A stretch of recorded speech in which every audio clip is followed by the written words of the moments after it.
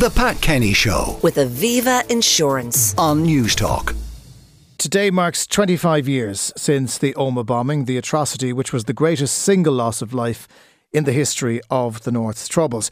29 people, including a woman who was pregnant with twins, died in a Real IRA car bomb attack in the town.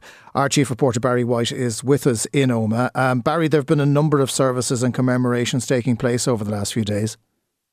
Hey, Jonathan. Good morning. Yeah, on Sunday, relatives and friends of those who died in the Omagh bomb remember their loved ones here at a service at the Garden of Remembrance in the town, which is just 200 yards away from where the 500-pound car bomb detonated at 3:10 on August 15th, 1998. Well, today, at the exact time the bomb went off, a bell will ring in the town to mark the anniversary, while a private commemoration is taking place here for the victims' families in the library in Omagh this afternoon. There will also be a commemoration in Buncrana and County Donegal this afternoon for the 3 young boys from the town who died in the atrocity also 25 years ago.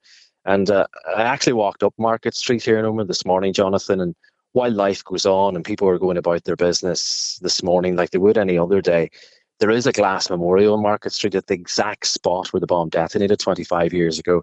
I did notice lots of people stopping at the memorial this morning who were just pausing and paying their respects. And there's no doubt what happened on that day 25 years ago is still very much etched in everyone's memories here in Omagh and the surrounding areas. 31 people died that day, including unborn twins, died in the Omagh bomb. And Jonathan, at the ceremony on Sunday, the names of all the people who died were read out. We remember those who have died. James Barker, aged 12. Fernando Blasco Baselga, aged 12. Geraldine Brennerson, 43. Deborah Ann Cartwright, 20. Gareth Conway, 18. Breda Devine, 20. Oran Doherty, 8. Aidan Gallagher, 21. Esther Gibson, 36. Mary Grimes, 65. Olive Hawkes, 60. Julia Hughes, 21. Brenda Logue, 17. Anne McComb, 48. Brian McCrory, 54. Samantha McFarland, 17. Sean McGrath, 61. Sean McLaughlin, 12. Jolene Marlowe, 17. Avril Monaghan, 30. And her unborn twins, Evelyn and Emer. Maura Monaghan, 18.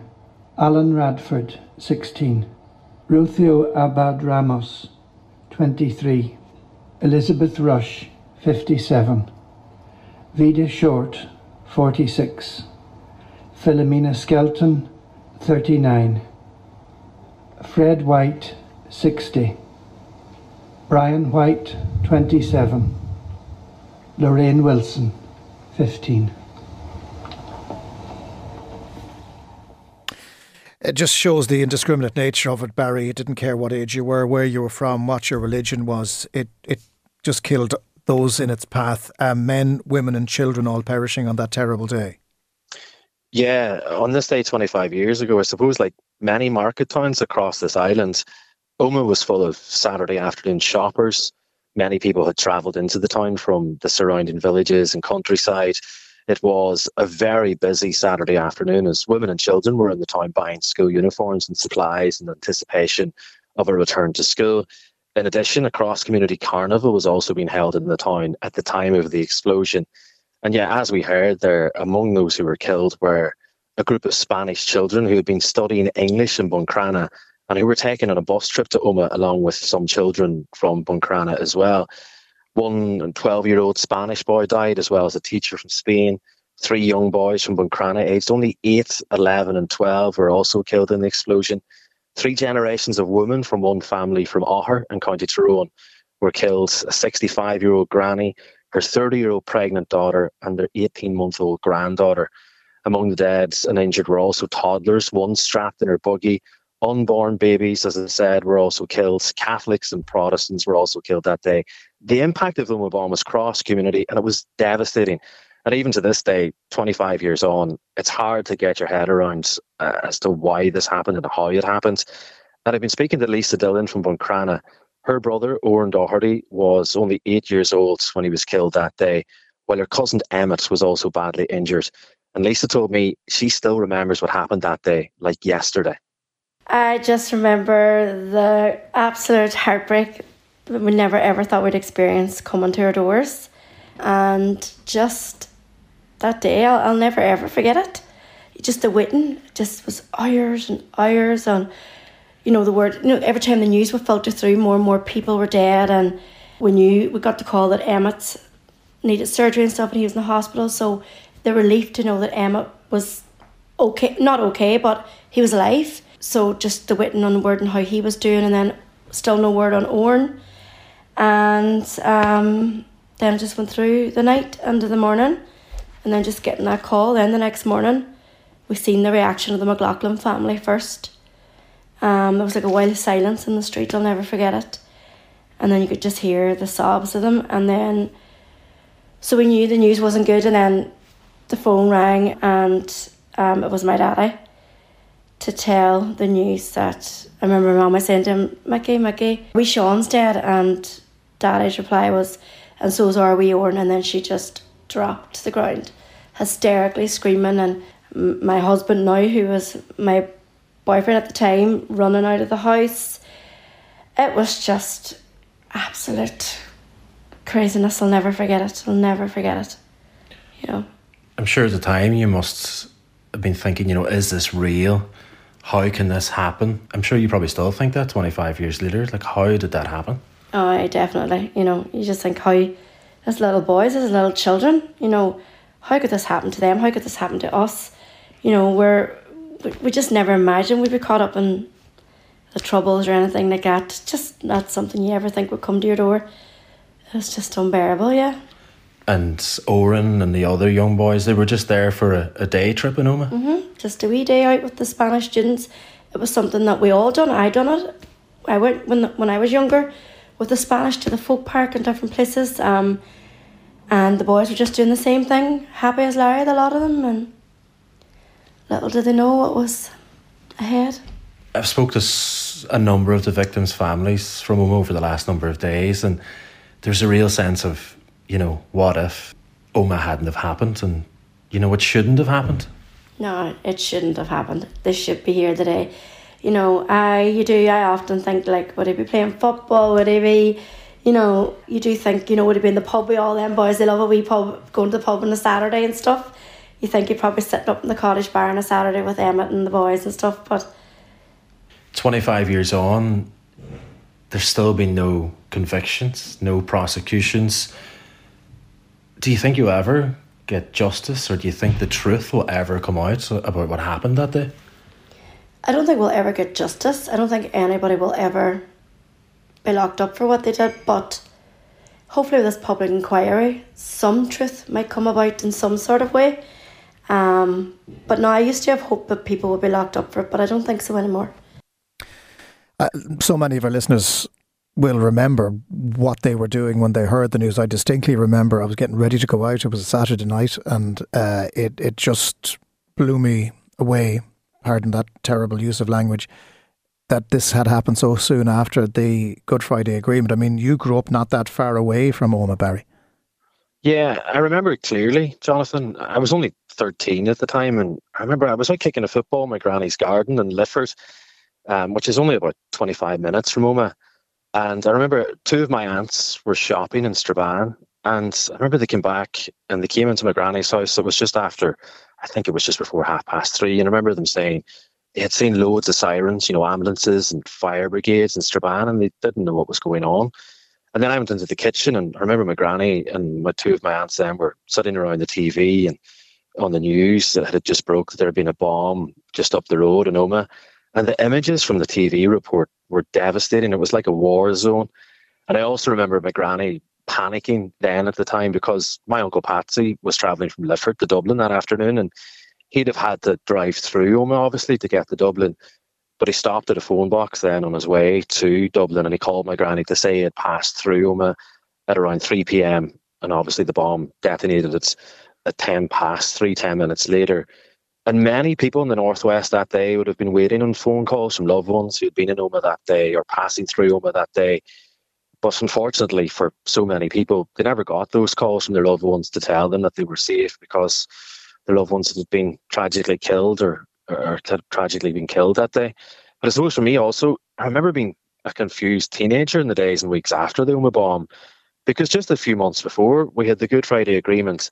And I remember the sheer joy of that day. I remember cars driving around, beeping their horns and celebrating my hometown. It was like Ireland had won the World Cup. The Good Friday Agreement was meant to be a new dawn. The future was meant to be a peaceful one. However, just a few months later, we had the greatest single loss of life during the Troubles. And it had happened for what? What did that day achieve? And I remember just thinking, how the hell could anyone carry out such an atrocity? And there was a real chance that this could have ruined the Good Friday Agreement. It could have ruined the peace deal, but thankfully it didn't. And I've been speaking to Barry Ahern, the Taoiseach. He was one of the architects of the Good Friday Agreement, and he told me what he remembers about that day 25 years ago. Well, I remember the day so well. As it happened, I had come back from holidays the previous day, so I was in my office in St. Luke's trying to catch up with things on the Saturday afternoon, and my brother Morris rang me just after 10 past 3 to say he had been listening to some sports on BBC radio, and he said there was word was coming in of a major bomb in Omagh. So I was onto it straight away, and as it happened to be in the office, and within a short time, I had contact with the guards, and the guards, had said that it looked as if there was going to be huge fatalities. So I went straight to government buildings, and I think it was in government buildings for the rest of the day. But it really shook everything, I think, because, as you said, it was just a few months after the Good Friday Agreement. We knew that the dissidents were active. We knew that the Real IRA had been involved in a number of events. Most of them had been thwarted. So it was, an attack on the whole process of those people who were totally against what had been achieved during those months. And it was only as the day moved on that we realised that the extent of the fatalities. I mean, 31 people dead, including the unborn children, and the amount that were injured, the fact that they were from so many different places, the fact that it had an international dimension. It was really horrific. And I spoke to President Clinton during the day, and spoke to Tony Blair, and Tony Blair and I then came back to Omagh, a few days later. What do you remember when you first went to the town in those days afterwards? Yeah, well, I went up fairly soon. I remember going to the hospital, meeting the staff, those that had directly met people. I met the police and the fire service, the ambulance services, and then I went to a number of the houses, and that was the bit that always would stick in my mind. I mean, I went down to the bomb site and up to the courthouse where the bomb was meant to be, and where the warning was given for. And of course, we know what happened. The people were driven down from that site right into where the bomb was parked. But I think the hardest bit was going to the houses, and particularly the houses of so many of the young people. It was people who were out on their Saturday afternoon, holiday period, beautiful day, and then a bomb, by these lunatics to kill so many and name so many and cause such mayhem for these families, and the loss of their loved ones, and to see them laid out in the houses and meet the families. It was a memory that will stick in the mind forever. You referenced earlier, Barry, how 25 years on, the families are still fighting. They're still fighting for truth. They're still fighting for justice. Yeah, they are, and it's hard to believe. Some of the families have been campaigning night and day for truth and justice for the past 25 years. And earlier this year, the Northern Ireland Secretary, Chris Heaton-Harris, announced that an independent statutory inquiry will be launched to look at the preventability of the blast, which devastated the County Tyrone town. It came after a High Court judge in Belfast recommended in 2021 that the UK government should carry out a human rights compliant investigation into alleged security failures in the lead up to the attack.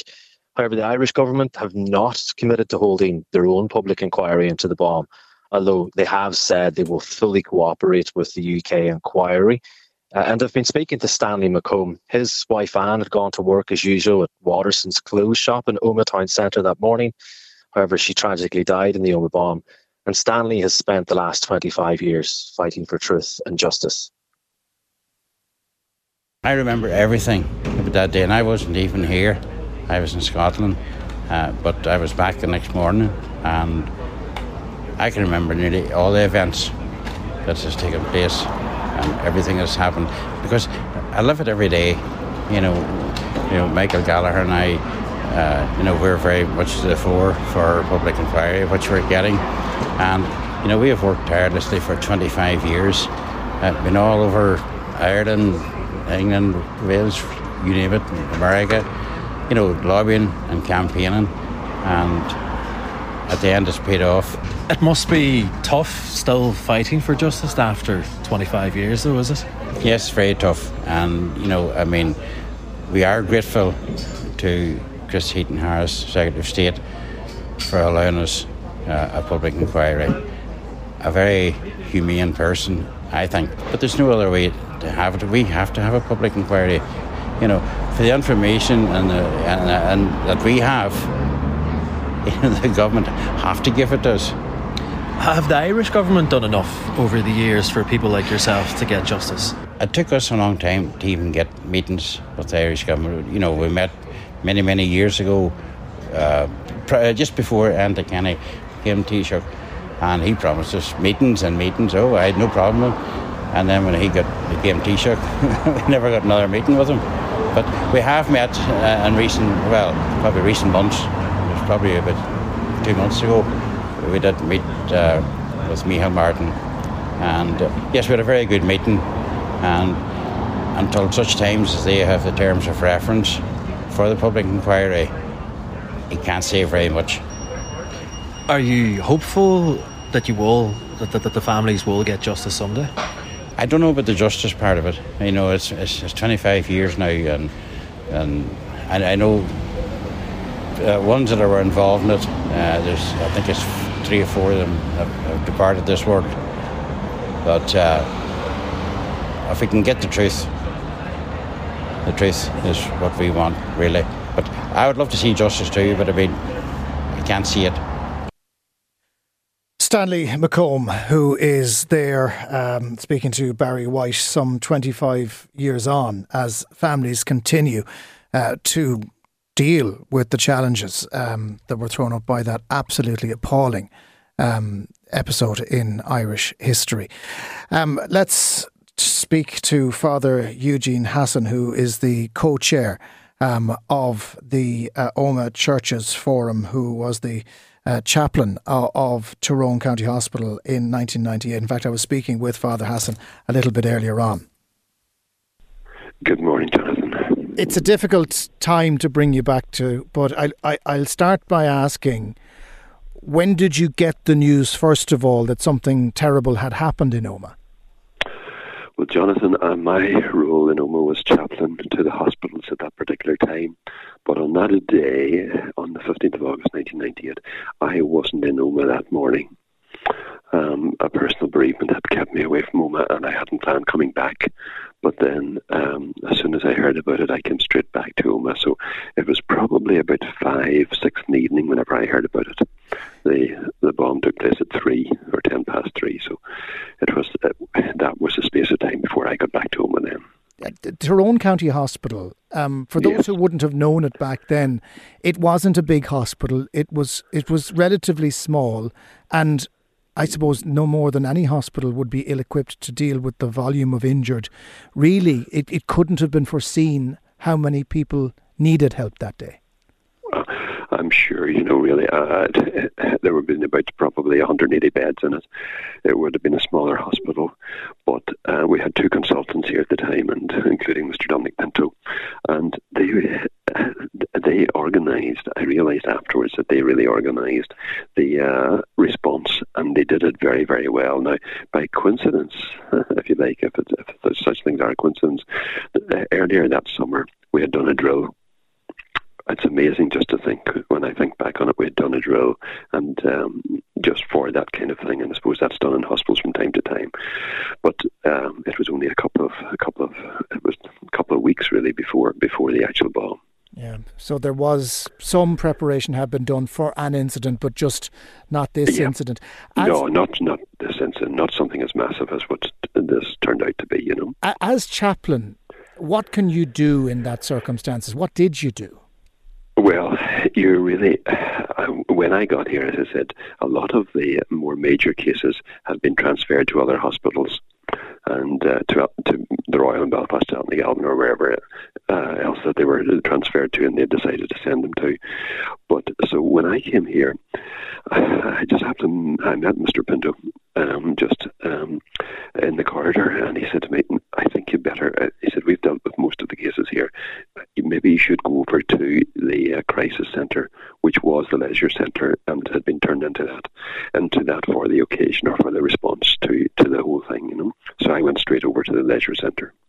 And how were people at that point? Because the shock was abundantly clear.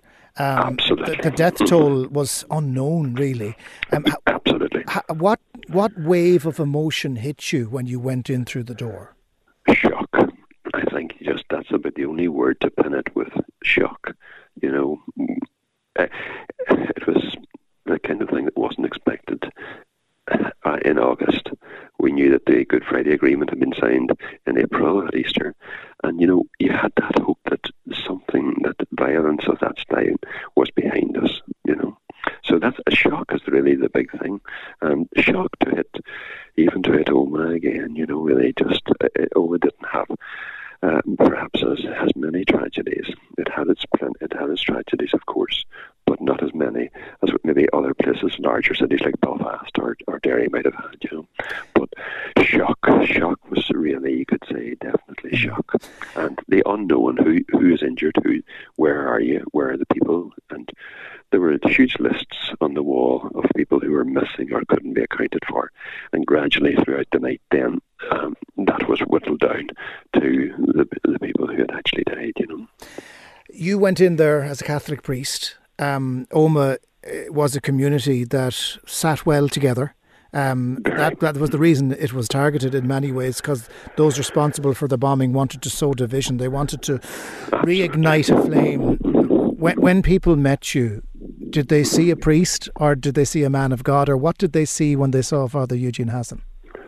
Well, I couldn't answer what they saw, but I know that during the night at one stage, perhaps maybe midnight or thereabouts, the Presbyterian minister came to me, who was a co-chaplain with me, and he said to me, I have to do services in the morning. Can you look after my people for me? And I said, if they're willing to have me, I'm certainly willing to support them. But a lot of them would have known me. People do know each other.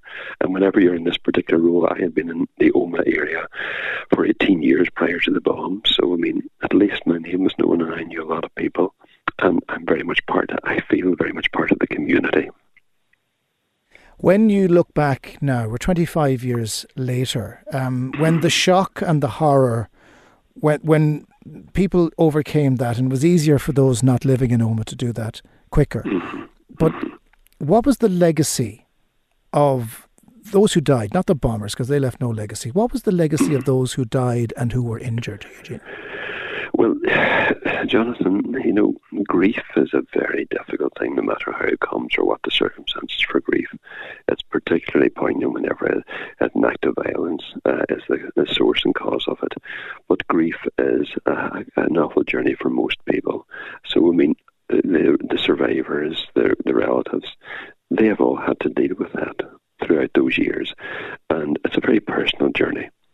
A very personal one, and certainly as, first of all, chaplain, and certainly as priest, and then I had left here then for a number of years and come back then to home as parish priest now. You listen to people, you're with people, and you're there, and they know you, and you know You know them too. You know they're suffering, but you also have grace. So you have great compassion, great empathy for them, and, deep respect for them, really, and their journey. I can understand, really, all the different emotions of grief, of anger, of whatever else that they went through. But it is nice to see or to hear people tell you that, they are dealing with it. I always remember that night too in the leisure centre. There was a very significant person in the community said to me, again, not from the Catholic background, but he said to me, the people of Omagh, he said, are resilient people. They will know how to deal with this.